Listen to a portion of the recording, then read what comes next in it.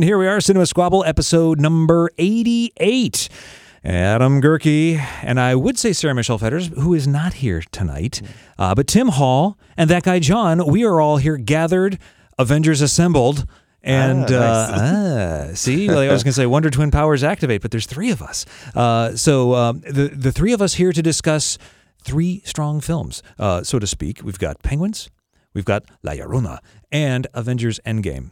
And we're going to try and do the Endgame factor without spoilers. Yes, is that very much fair? so. Mm-hmm. I think we should do that. Yeah. Yeah.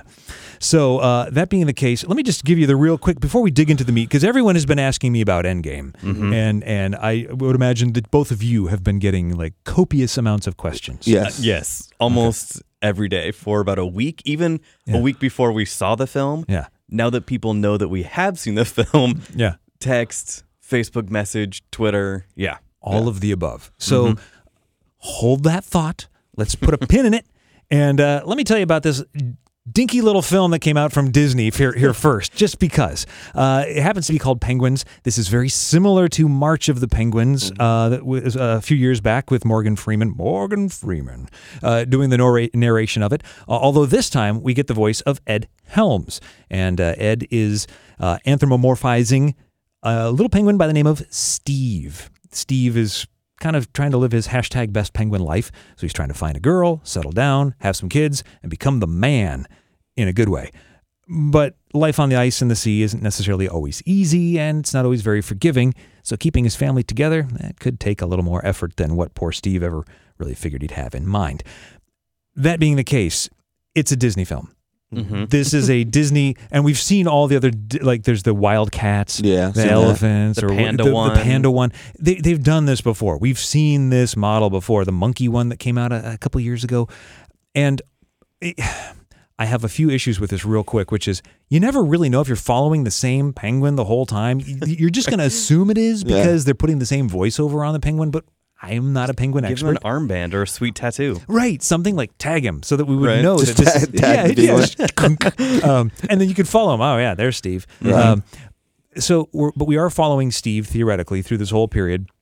Theoretically, I love how this is Adam's conspiracy hour. Well, I think there was one of these Disney episodes where I think it was the big cats. They were following a cat. The cat died about halfway through the documentary. And so they're trying to portray it as, well, this is real life, kids, and things don't always go as planned. All right. And in this case, we do see some penguin death. That does happen because it is the wild and things do go wrong sometimes. But we do follow Steve from start to finish. And for as goofy as this film was, because it is goofy, it is not a serious documentary like March of the Penguins. But all of us walked out of there and we all went, actually, I did learn a thing or two about penguins. So mission accomplished in that regard. What I am going to say also is the cinematography they put into these things is usually pretty darn amazing. And that continues here. I think the rest of it is all kind of just meh, whatever, fun for the family, and it just kind of rides along with it. But it's cutesy, it's goofy. Is this a National Geographic co-production, or are they not involved at all? I don't think National Geographic's involved with this one. Nat Geo, I don't believe got their. I know they kind of work with some of these. So. Yeah, and I don't think this is one of them. Okay. But it's overall charm. It's 76 minutes in, out, done. So, little kids aren't restless and parents don't feel too brain dead by the time they get out of it. So there you go. I give it a moderate thumbs up if you're looking for something for the weekend with the kids. Well, the big kids go watch the other big films. Moderate thumbs up. Is there a new rating system? No, here on Cinema Squabble? I saw that, and I thought, so things have changed. I'll give it a. I'll give it. It's a theater for the family or a rental while you're at home. So I'll split it and call it a Thrental. A Thrental. Yeah, there you go. Boy, that's it's about as halfway as I can get. So interesting. Yeah. But La Llorona. This, John, tell us of this. Yeah. So The Curse of La Llorona, the new film that for whatever reason they chose to make as part of the Conjuring universe. Yeah. I say for whatever reason because none of this matters. Yeah. Like, this is a prequel to a lot of the other ones we have seen. This takes place like 73-ish, something like that. Yeah, I think it was 73. It would be one thing if, like with Annabelle, we see that we get a prequel and then we get like an even further prequel, but it all ties in. We see where it ends up. Mm-hmm. This had no business being a Conjuring universe film But the film itself, basically there is this. I tried explaining this on my episode for this week, and it still does not make sense. There's this old folklore tale, Mexican folklore tale, of a woman who has a spurned lover, and so she takes away the one thing that he loved and drowns their two boys, their two children, and then cries about it and feels real bad and then haunts people throughout eternity. Yeah, searching for her own boys, because the way I understand the curse goes is that La Llorona, beautiful woman, exactly like you're describing, her husband falls in love with a younger woman, beautiful woman, so she, to spite him, kills her children. Right. But then when she dies, because she realizes what she's done, she gets to heaven's gates, and they're like, "Where are your children?" And she feels absolutely. Did they talk about that in the movie? No, they don't. Okay. They don't. I actually had to read this up later because I was like, Okay. really, what is the folkloric tale here? Because I usually love folkloric horror. Yeah, absolutely. And so she gets to Heaven's Gate, and they're like, "Where's your kids?" She's like, "Ah." So she now walks this earth in search of her two sons that she. Okay. So that actually that's the story. That's why she's killing kids. Yeah. And like so All right. on my episode this week when we talked about it also with Tim and our friend Jess, they asked me that same thing. They're like, "Why is she killing kids?" I was like, "I do not know." Because in the movie, they never really go over that. No, and they I don't. really wish that they had leaned more into the Mexican folklore. It starts off in Spanish in this great, kind of period setting. Yeah. And then that is kind of it. So we follow them with this contemporary tale in the 70s. Linda Cardellini's character, her family then gets possessed by this woman and her two kids. This family is so dumb, and they make every dumb cliche move in a horror movie. Yeah. They have the ex-Catholic priest who is now like a rogue, old school mysticism. Science buster, science Right. man. Guy. Yeah. But it works. His plan works. He puts some barriers around the door. She cannot come in. The kid is dumb, grabs her bear, breaks the barrier. La Llorona is back. It was just so back and forth. The CGI of the creature design of the weeping woman was awful. Yeah. The benefit of a lot of these Conjuring movies is small budget, good script, decent to good acting, and you make a gajillion dollars. Yeah. This had very plain acting from Linda Cardellini. She was good, but nothing special. Yeah. Bad script that did not explain the actual ghost that we are following. Right. And then it does not tie into anything. So it was just weird. Yeah.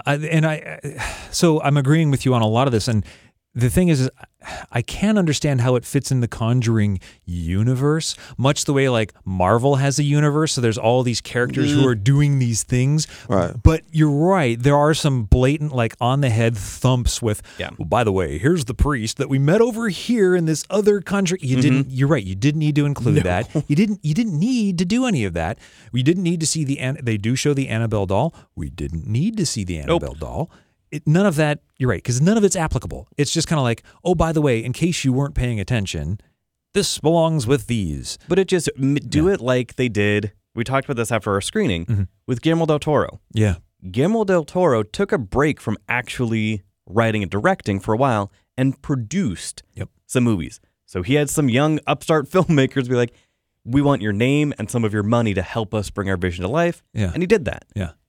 Just make this James Wan Presents. Right. As opposed to as part of the Conjuring universe. Like nobody cares. Like that just it was just weird that they did that when everything felt so ham-fisted. Do you feel like that's maybe sort of they're trying to create a giant, I mean, what I see with it is merchandising, or it's like they're trying to create a brand or a universe, much the way we see with the comic worlds. And if they're able to do that, it's all driven, or it's all to drive bigger dollars. 100%. For sure. Yeah. It's like when you're shopping on Amazon and you look at the bottom, it says people who bought this also bought this. Right. Yeah. And it's the same thing. Like people who enjoyed The Conjuring probably also like this movie. And it's just, it's as horror movies go, they're really concerned about the first weekend. Yeah. Like crushing the first weekend. And it did this weekend. It did. It's the number one movie in the world right now. Yeah. Nothing else is out.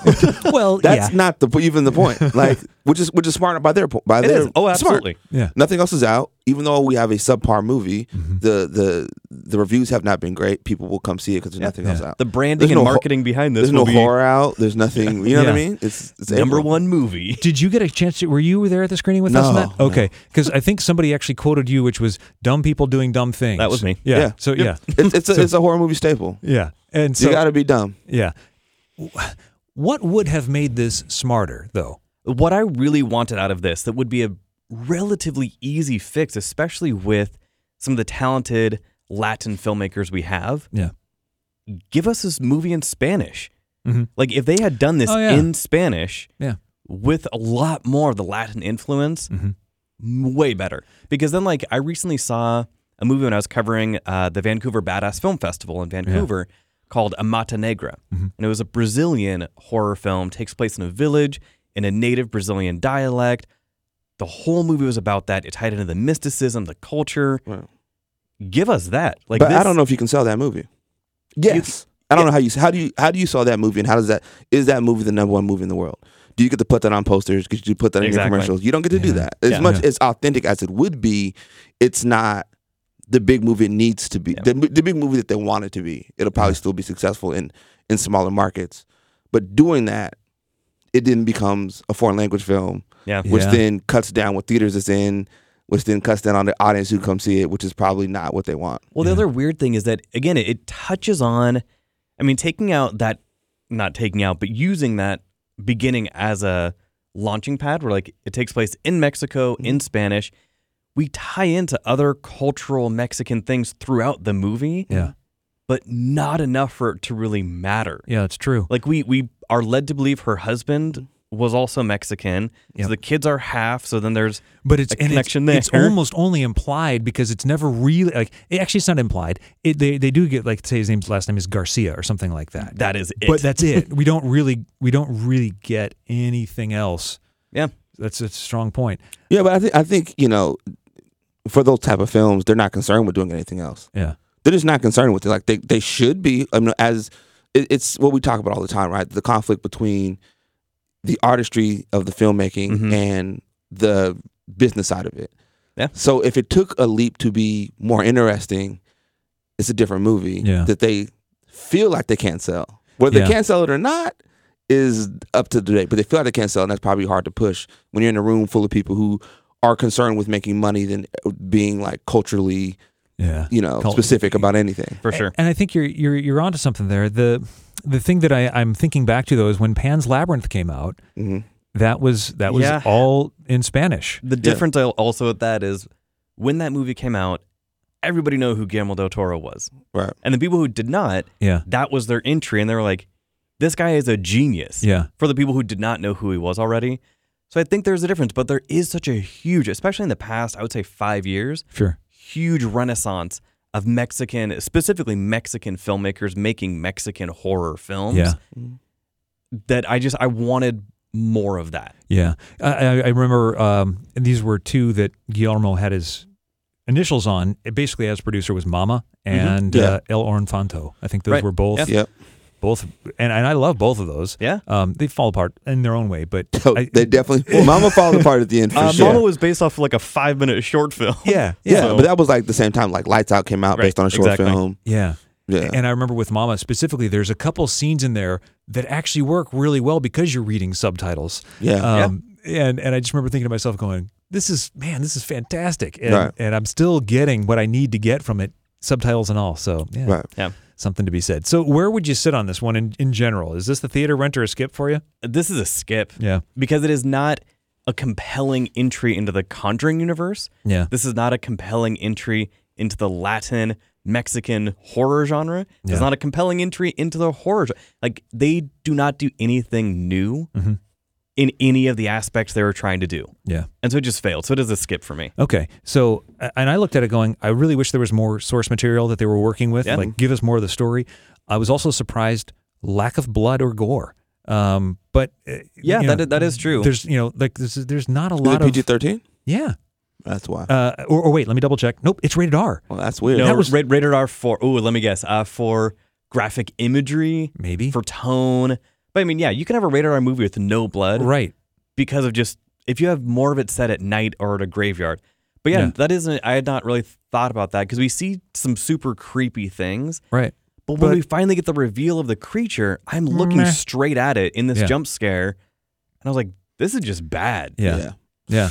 Conjuring or what was the other one? Insidious. We had some better jump scares with. Yeah, Insidious had some good ones. With both of those. Actually. Insidious, that table scene, they're saying the table and it comes up behind her. Yeah. Legitimately creepy. And when you see the creature, it is scary. This, we see the creature, and it is just not. Yeah. Now, are you also a little burnt out on curtains that are always kind of blowing in the breeze and windows? I can take that. I can take a movie that focuses on jump scares if they are done right. If there's a payoff to it and a build-up, this is just jump scare, jump scare, jump scare. Yeah. But yeah, what did you think of it? Well, so that's that. I mean, lack of blood. Yep. Jump scares ran a little dry with me, and overall, I didn't think the acting was terrible. But you're right; they could have offered more. Like I said, I was missing on the source material. So, mercifully, it was 93 minutes. Yeah. It didn't necessarily overstay its welcome. Mercifully, 93 minutes, right? Yeah. But it did, but it didn't drag us out any longer than it had to. Nope. So I'm actually going to give it a rental, just out of the fact. I mean, it's like complete. You did your job. You did get a couple good scares in, but. Overall, not worth overall, it. This is I would not spend more than like $3. That's unfortunate. So no. Well, and plus, I mean, this is definitely a movie. If you're going through Netflix and you are a horror fan and this is on there, you will probably give it a shot. But it is just rough. Yep. So there is a big film that we all witnessed. Yeah. You, sir, got to witness on your birthday. I did witness it on my birthday. That is, can I just say, that confluence of events, happy birthday, Tim. Thank you. I appreciate it. If I got a chance to see an epic film on my birthday. It feels like a really good gift. It was. Yeah. So tell us about this. Avengers Endgame. Wow. This is Avengers Endgame, probably one of the 3 biggest films of the year. They're doing the thing that Marvel does, which is push up the summer movie season just a tad. So now we're in April.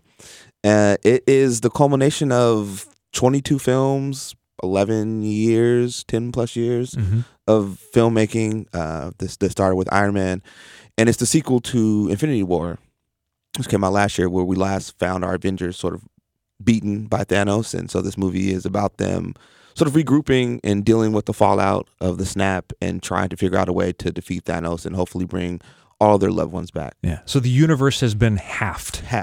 Kind of all life in the universe. Everything in the and the big 50% off sale. Right. And there was really kind of no rhyme or reason as to which half or which person. Nope. Yeah. So he says that, and if you rewatch Infinity War when he's on Titan having a conversation with Strange, he was like, it would be random. Yeah. Like it would be everyone. Like it's not like just the poor people. It's whoever. It is not, we'll save the best and brightest. It is just nope. If you go, you go. Yeah. So that sets us up for Endgame. How do you want to describe this any more than that without spoilers, because it's hard to, right? So what we talked about yesterday when we recorded was like the team is broken in a way that I don't think we've seen them, that we usually don't see in our superhero films. And they're all broken in different ways, whether it be Tony, Cap, Thor, Hulk. They're all dealing with like guilt and frustration. And Black Widow, the Hawkeye. Like they're all struggling in their own way, and they have this chance, this opportunity that feels like a 1 in a million chance, and they feel like this is it, and then trying to convince themselves to do this thing, and they're not sure if it's going to work. And what I enjoyed about the film, even during the third act, I was like, is this going to work? Like, I'm still thinking, I wonder if this is going to work. Even though there's a big part of me that's like, of course it works, because this is what these movies do. But there's a part of me that wondered, how would they get this done? And I think the film does a good job of touching on sort of those emotions. Like when the first reviews, people said it was really emotional, and I immediately thought about the ending. But after watching it, there are moments throughout the film that are very emotional, that aren't about death or loss. It's just these people struggling with where they're at and what they should do, what they could do, what they can't do. Yeah, which I thought was very powerful, which we rarely see in these kind of movies. Yeah, it's rare.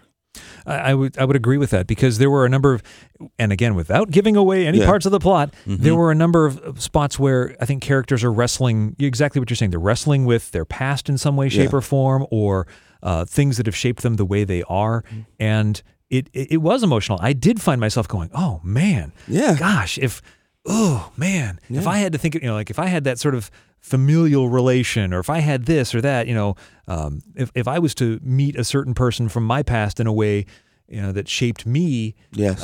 This, it would be tough. It would be tough. Yeah. Or to have a conversation with a relative that maybe I didn't know, or I did know, or, all that sort of stuff. Very timely in that regard, where I think this is a great time of questioning for all of us. Mm-hmm. Well, one of the things that I thought was interesting, that was such a subtle nod. Mm-hmm. So Captain America, is from the 40s. He is from this different time, different place. Yeah. And through his movies, we have seen him kind of be like, wait, what? Mm-hmm. Like just kind of adjusting and everything like that. Mm-hmm. In this, there is a group therapy scene that we see in one of the trailers where they're just survivors, talking about people they lost and everything like that. And one of the characters who cameos, one of the directors, one of the Russo brothers, is in this therapy session. And he starts talking about going out on a date and what do they talk about. And within 2 questions, it is, who did you lose and all of that. Yeah. That is one thing, but he talks about it in this context. Like, he is a gay man talking about going on a date with another man. Captain America is just unfazed by this whatsoever and just goes on, just talks to him. Like, that was such a small moment, but it was an important moment because this is somebody out of time who is, we see him adjusting to things. And then with this, he is just rolling with it. Yeah. I loved that just really simple aspect. And I think that is a characteristic we see specifically because in that scene, Steve is leading the group as how to move forward and how to pick up the pieces and move on. He says it's up to us. Yeah. Yeah. Which is sort of the theme throughout the film. Like, it's up to them. And one thing I did enjoy about this movie, it's really focused on our core group that we sort of watched in the Avengers. It's Cap, it's Thor, it's Tony, it's Hawkeye, it's Black Widow. There's not a lot of, I like that it's focused on them. Like, we were talking about it after the film. Like, a lesser film would have made some really weird choices with trying to go too big. And I think a lot of this movie, especially early on, isn't really that big. Yeah. They're trying to figure out what to do. And it's not a comic movie without a big comic battle at the end where right. you get all these moments, but it's not a movie that's force-feeding action for the sake of having action. Yeah. Like, they pull you along this story and you're seeing these people, and the payoffs at the end are really good. Yeah. It works. But touching on what you're getting at, did you feel this was maybe at all a little too formulaic out of the fact that we get these Marvel films where it's like, okay, progress, big explosion, and finish? No, because I think it was a send-off. I don't mean send-off as in people are dying, but it was a send-off for these characters in a way that I thought was heartfelt and was for fans of the movies. Yeah. So I think you needed to sort of remind you, because there's tons of callbacks to these other movies and other stories and other people and other characters. Yeah. And so you're getting familiar with, there's a trailer that they ran for the movie where it's all in black and white, and it's like you're seeing these characters grow through these movies. And this film is very much that. You're seeing them grow, how they've grown, and then when we get to the end of the film, you kind of get a very, very sweet payoff. And I think that's why that's different. Yeah, I think one of the ways I kind of looked at this was kind of like the world's best high school reunion. Yeah. If you've ever had to go to a high school reunion, and it's like, here's all these people. Remember these guys from your past? Here's Booger. Here's this. Here's that. Oh, yeah. There's the, and that was that was the feel that I had from this. Was like you say, a very heartfelt class reunion. Yeah.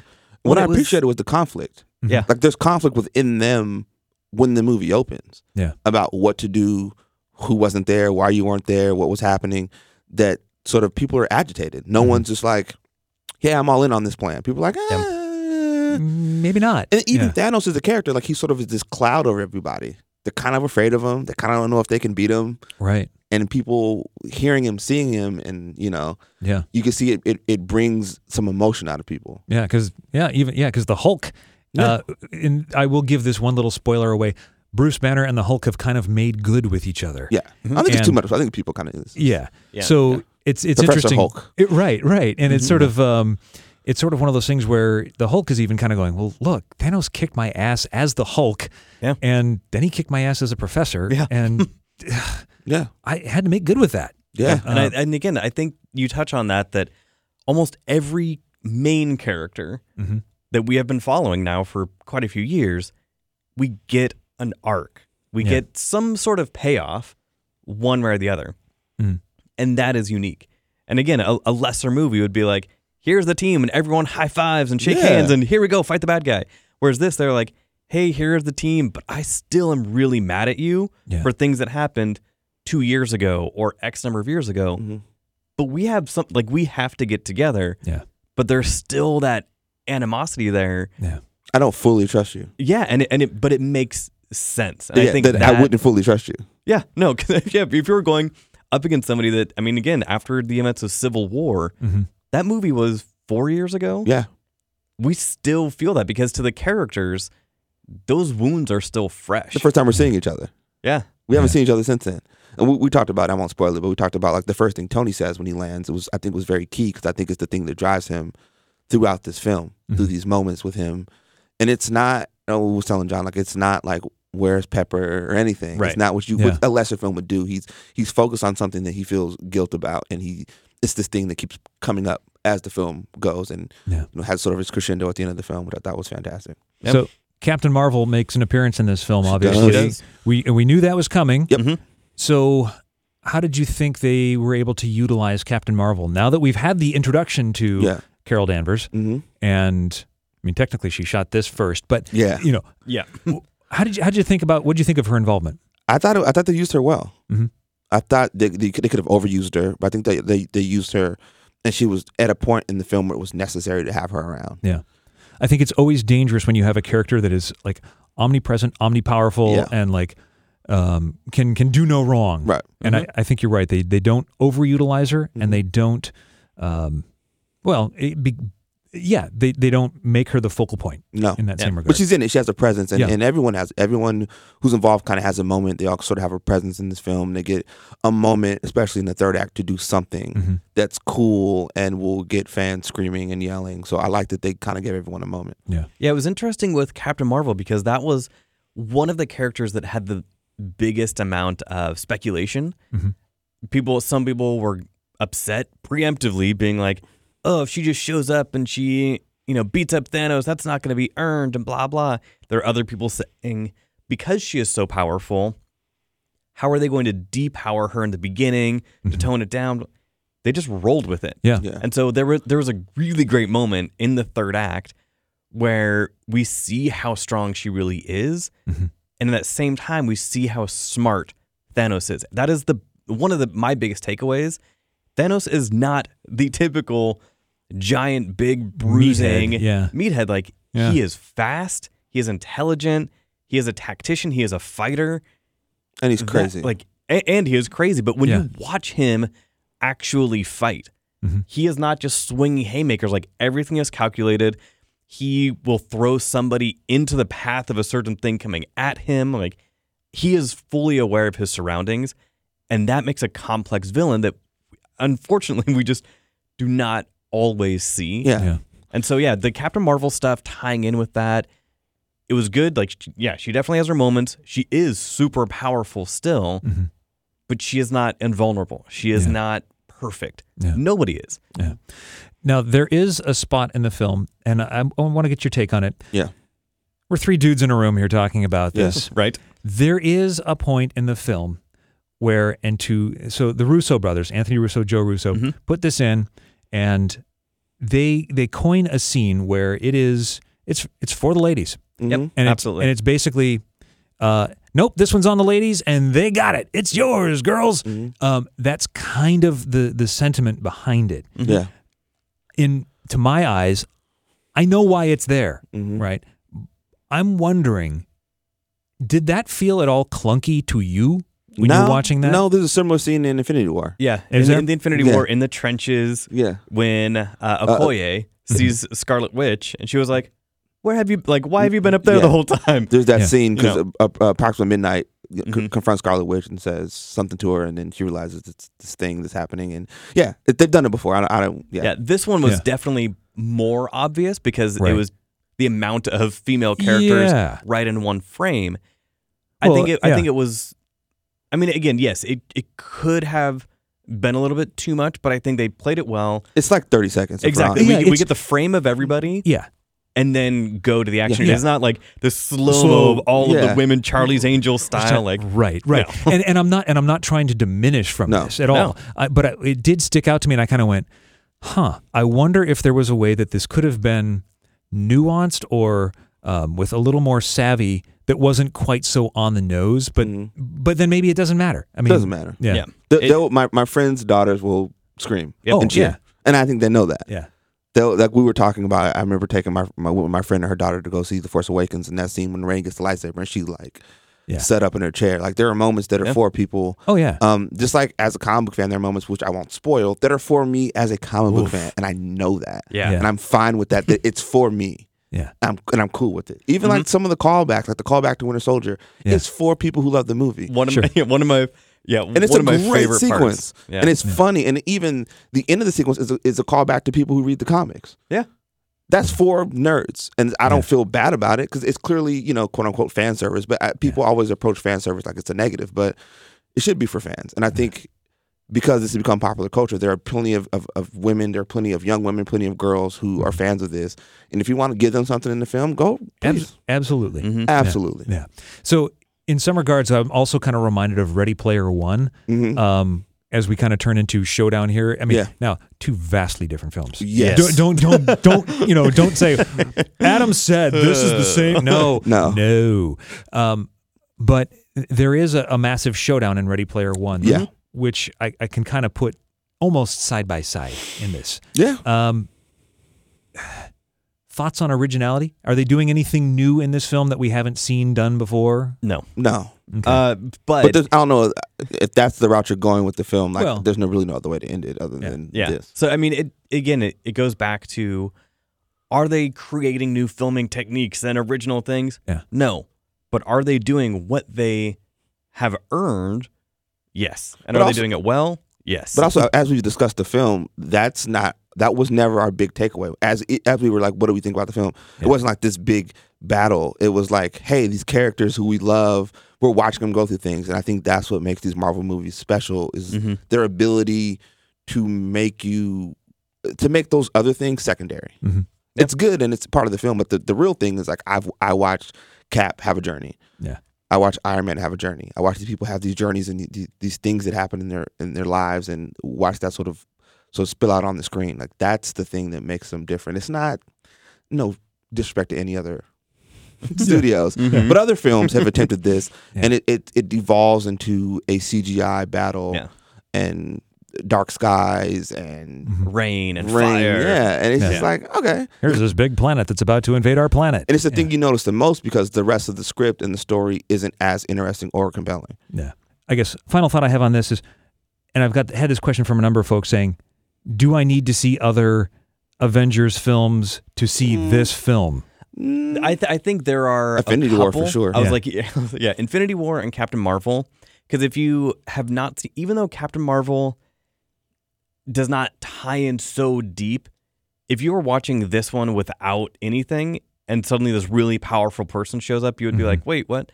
So I would not recommend this, but if somebody wants to go into this and just want to know the bare minimum, Infinity War and Captain Marvel. I say Infinity War, Avengers. Yeah. I'm wondering if First Avengers? First Avengers. Yeah, because I'm sitting here going, maybe do we put a Civil War in there and an Iron Man in there too, just to... I mean, again, it depends on... How much time do you have? Right. I want to have a question for both of you. This movie is 3 hours long. Yep. It clearly is going to be heavy on people's bladders. When do you think is a good moment for people to go to the bathroom? There isn't one. I had one. You did? I did have one. And this is non-spoilery at all. Okay. There's a sequence in the film where just Tony and Cap go off to do something. Oh. That is your moment. Really? You found that to be the bathroom break moment? I disagree. No, because I think the payoff of that sequence is at the end of that whole thing. So if you go to the bathroom early before they get to these moments, I think you'll still catch the moments and you'll get your bathroom break. That one is tough because that scene. That's surgical. You better be surgical. I was going to say, quick, because there are two key things that happen. One with each character. Yeah. Where else would you go? That is the thing. I came in dehydrated. Oh, yeah. I went in, I drank less water and less coffee earlier in the day, and then I went and used the facilities 15 minutes before screen time. I made it through. Yeah. But that was only because of the fact that I had, prepared in advance. Well, and the people that we were sitting with, our friend Jess and her dad, the movie was going on, and it was like the last 15 minutes, and she gets up. She was like, "I have to." And they left during a part. I was like, I know. It was like, so it is one of those things where I think if you, And again, like no shame or whatever. Like if you need to, just find somewhere in the middle. I mean, just just do that, because if you don't wait to the third act. Exactly. If you wait to the third act, like because so much happens in the third act, and especially sort of the end with sort of tying everything up. That's very heartfelt, and like you're gonna be so upset if you come in like, what did I miss? Someone's like, well, you missed this thing. Yeah. That is going to be rough. Because and I've heard a few folks say, well, they could have tightened this up here, they could have shortened that up there. I'm like, yeah, you could have, but I really it didn't feel long. I didn't think so. Yeah. So, but then I mean, we're 3 fans. So true. That is true. For me, this is a theater, pure and simple. Awesome, big screen, big sound. That's the way this is meant to be seen. That's the way it should be seen, and therefore it's a theater. John, where are you coming? The same. Okay. The theater. I mean, I think that not only diehard comic book fans like Tim and I will enjoy this, but this is such an emotional movie. That was the first thing Tim talked about, was the emotion, and not, oh, wait until the third act. Like, no, just the emotion. So I think people who are new to the franchise, the whole cinematic universe, who have not been watching it since 2008, I think are still just going to enjoy this. So absolutely theater. Yeah. Theater. I think it's a great accomplishment, and I think this is, if you're a fan of these films, this is definitely the way you want to, like shows like Lost and The Wire and Sopranos and Breaking Bad all struggle with how to end these long stories, and it's people are 50-50 on some of them, but I think Marvel Studios has found like the best way to end sort of this long form story, and I'm excited to see what happens next. So now on that, here's the kind of the question that I want to pose to both of you, because you are both much more read on the whole comic world than I am, which is, and this does tie in. So this, okay, here's one possible spoiler. One possible spoiler. There's no end credit scene that we are given per se. However, I did notice something at the end of the film, end credits. It was almost a Star Warsian thing where, remember, I don't remember which Star Wars was. It was episode 2, if you will. Attack of the Clones. Attack of the Clones. At the end of Attack of the Clones, end credits, at the end there was this right. iron lung sound, right? It's like the foreshadowing of what's to come. At the end of Endgame, last music cue ends, and it was on beat, so I can't say for certain, but it sounded to me like a hammer striking a forge, or a hammer striking like a sword, or something being forged. Right. Did you guys pick that up? Yep. So, ready to step into John's conspiracy box? I would love to. Me and John have talked about this a while. I let him get this. I let him get it off. I let him get this off. But yeah, go ahead. So what I want, and again, this is what you want, deep cut comic book stuff. So they just acquired a lot of the Fox, well, not a lot of, a bunch of the Fox stuff. All the Fox content. All the Fox content. They're shaking hands with Sony, with Spider-Man, like, because Sony basically was like, we really need to make solid movies again. Yeah. So my thing that I really want, so the end of Doctor Strange, we see Baron Mordo go up to Benjamin Bratt and get mad at him that he has been using magic to be able to walk. And Baron Mordo essentially takes away his magic. Oh, yeah. Okay? So we then pick up Baron Mordo somewhere. He has been traveling the world, finding people using magic and taking it away.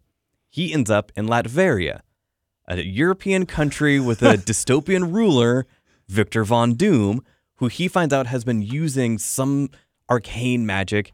They end up working together. Baron Mordo teaches him magic. Boom, you have an introduction to Doctor Doom built in to the Marvel Cinematic Universe. So the hammer, if they had shown even an eye hole of a Doctor Doom mask, I would have lost my mind. But you know they can't do that. Like, I know they cannot do that. We've talked about this I know. multiple times. This isn't something that was even close to remotely happening. Now, I think that hammer noise was paying homage to some of our characters in the MCU. I think that's what it was. Okay. I think it's a throwback to the very, very first Iron Man when he built his own thing in the cave.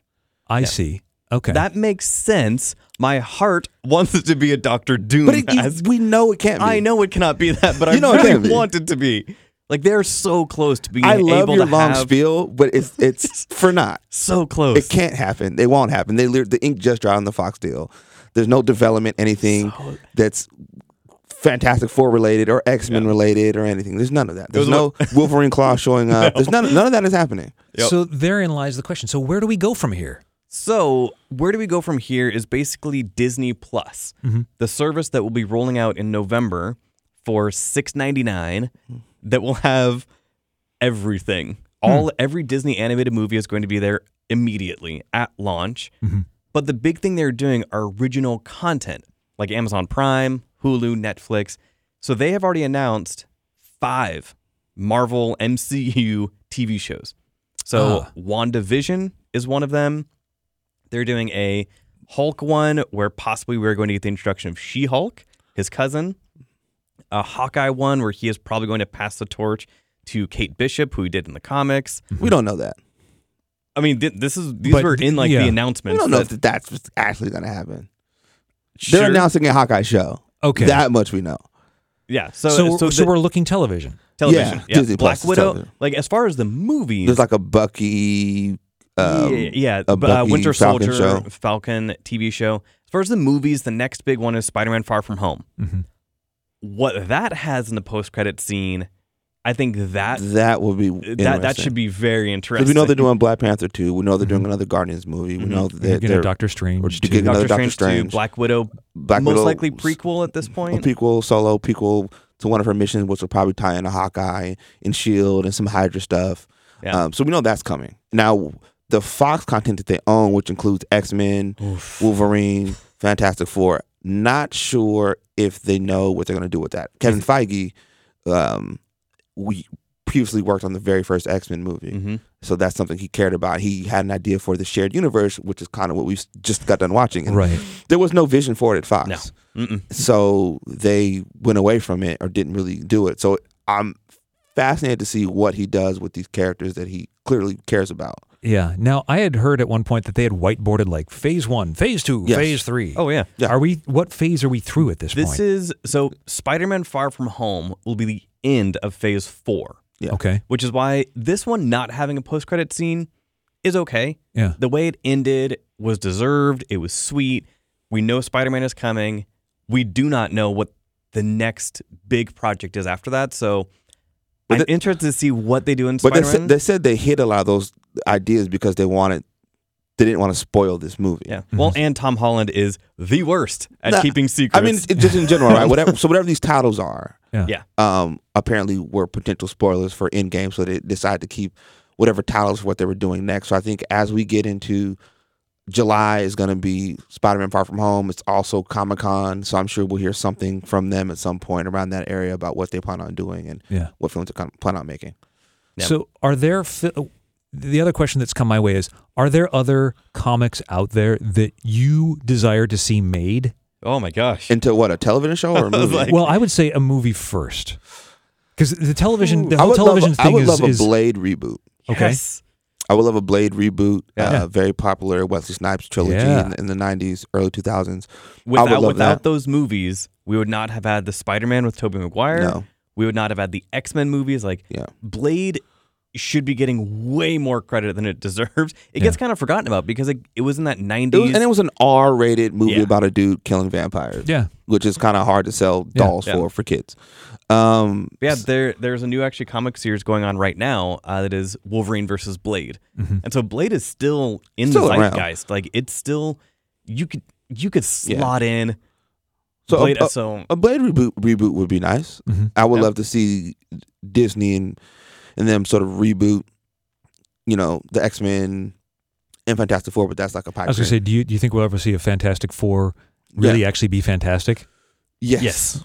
I think... And an X-Men movie that actually explores X-Men, and I've had this debate with other people, other critics, that there's a rich story to be told about the X-Men that's very much on brand with what's happening across the globe now, right? Yep. If you go back and watch the very first animated series from X-Men animated series, it's about Jubilee and the Mutant Registration Act, where they convince mutants to register, but then they end up hunting them. And Jubilee's on the run, and she ends up running into the X-Men, and they take her to Charles' mansion, and they protect her, and that's the introduction to the cartoon. So those kind of stories that are like civil rights stories. Like, there's a reason why these kids stay at Professor X's mansion, because they're not safe out in the world. Right. There's a world, there's a freedom of humanity, and these senators and people who hate mutants, and they're doing everything to try to pass laws to clamp down on the mutants. And the X-Men they're not only tasked with keeping them and people like them safe, they're tasked with saving people who hate them. Yeah. And that's a fascinating story. The films barely touch, like and barely. just flat out surviving in the world. Yeah. And so in almost every X-Men movie, we get some character looking at a human presenting mutant and somebody who is not as human presenting being like, you don't know what it's like. Like you can walk around and nobody knows. I cannot. Until we get one of those. Really. They had Nightcrawler walking around the mall and no one seemed to pay attention to him. Oh yeah, but Nightcrawler, who looks like a demon, is just walking through the mall. And they're watching like, what were they watching? The Star Wars in Apocalypse. Yeah, they go to the mall and he's just a demon-looking child walking around and no humans pay attention. Like the new trailer for Dark Phoenix is like Magneto dodges a metal blade. There's a shot of Storm who controls weather, like with an umbrella in the rain. Like it's little stuff like that that's super annoying. Like why don't we have to be smarter about how we make these films? Yeah. As far as other comic book properties, I mean, it's staying with this kind of world. There's an X-Force run in the early 2000s that became X-Statix. Peter Milligren and Michael Allred relaunched that, and it was amazing. Like they would have to do, I would think, an animated version to really nail Mike Allred's style, but an X-Force / X-Statix animated program, animated show would be incredible. Yeah. I'm interested to see if they do any of this sort of like Miles Morales stuff live action with the success of Spider-Man Into the Spider-Verse, a Spider-Gwen live action. I'm excited to see if they do any of that because I think fans and kids would love it. So are you thinking more in terms of just any of these properties being animated or possibly? Oh yeah. I mean, or I guess because what I'm looking more towards are like the actual like actors on a set. Yeah. You know, there are so many. Yeah. It kind of depends on what you're going for and what your audience is. Are you considered doing like a singular story like V for Vendetta, or are you trying to do a bigger world like the Justice League? Like it really depends on what you want to do. There's a great comic called The Private Eye about this world where people all wear masks and there's a murder and they're trying to find the murderer, but everyone wears a mask. And I was like, this would be a really fascinating film or like a short miniseries to watch. There's always these one-off comics that are really cool that you can. And there, that was kind of really more what I was kind of wondering about because I don't know how many different. I mean, I know there's a million of them because I've seen the guys hauling their boxes in and out of the convention center when it comes to Comic-Con going, I know there's a million different comics out there. Right. But I'm just curious to know, like. But the beautiful thing about this sort of community is, and it being popular culture is, you know, even with, we just got done praising the MCU, but those were like C-level characters when they started. These weren't Marvel. That was all they had left. All they had left. And they turned Iron Man and Captain America and these guys into like the biggest movies ever made. So if you have someone who cares about the property and knows how to make them, you can take a smaller comic and make it something very interesting. You can take, you know, Swamp Thing or Century and tell like a super interesting story. Well, Swamp Thing has a new TV show on DC Universe on that app. Super excited for that. So I mean, we're at the point where they can take risks, whereas before it was an unknown quantity. Now they're at least, some of them are successful, some of them are not, but they're willing to take those risks into these genres and just start digging through those comic book boxes, looking for something to latch onto. So, looking for that fresh material. Well, capping this one off, episode 88, Avengers Endgame getting 3 strong theater recommendations. La Llorona getting a rental and a skip. Penguins getting a Thrental, as it were, from the Squabblers. Any other projects that you guys are working on at this point? Right now, nothing too much. We were just talking, Tim and I were just talking about it. Nothing big is coming out for like 3 weeks because every studio, every theater they've was all like, given a clearance. They were because they knew. Not The Intruder? No. Or Long Shot? No. They're both coming out. Oh yeah, they are. But it just like the next big thing is not for another like 3 weeks. So kind of in that weird position right now. And then SIF is coming up. Translations. That's right. The Translations Film Fest coming up. Incidentally, website on that is Translations. Actually, it's $3billcinema.org. And the Translations Film Festival going on May 2nd through the 5th. This is the 14th annual on that. And we wanted to have Sam Berliner on that, but Sam has been dealing with a mighty case of bronchitis. Yeah, get well soon. So, yes, deep breaths in and out. And Tim, for you? Some reviews coming up. I was just recently at Bone Bat Comedy of Horrors Film Festival, so I did a quick recap of that. Some cool features, a lot of very interesting shorts. A lot of cool, interesting horror shorts. Some of them you can find online, and they're great. At People's Critic. Yeah. And that guy, John, your podcast is About to Review. It is, yeah. Weekly podcast, weekly film review podcast, amplifying diverse voices in media. You can find it at About to Review on all social media and aboutreview.com. Before we go, and I do this every time, and I always get cut off, but thank you so much for having me. Like, I love coming down here. I love being part of this. No, thank you. And I always say that, like, I go to say that, and then we end, and then I'm like, wah, wah. I'm not going to say thank you. I'm going to be the contrarian. I'm not going to say thank you. All right, well, not going to say thank you, Tim, but happy birthday, Tim. Thank you. I appreciate it. All right. Episode 88, we'll put this one in the can, and I'm Adam Gerke. We're out of here. Thanks much to Sprints Arbogast, our producer.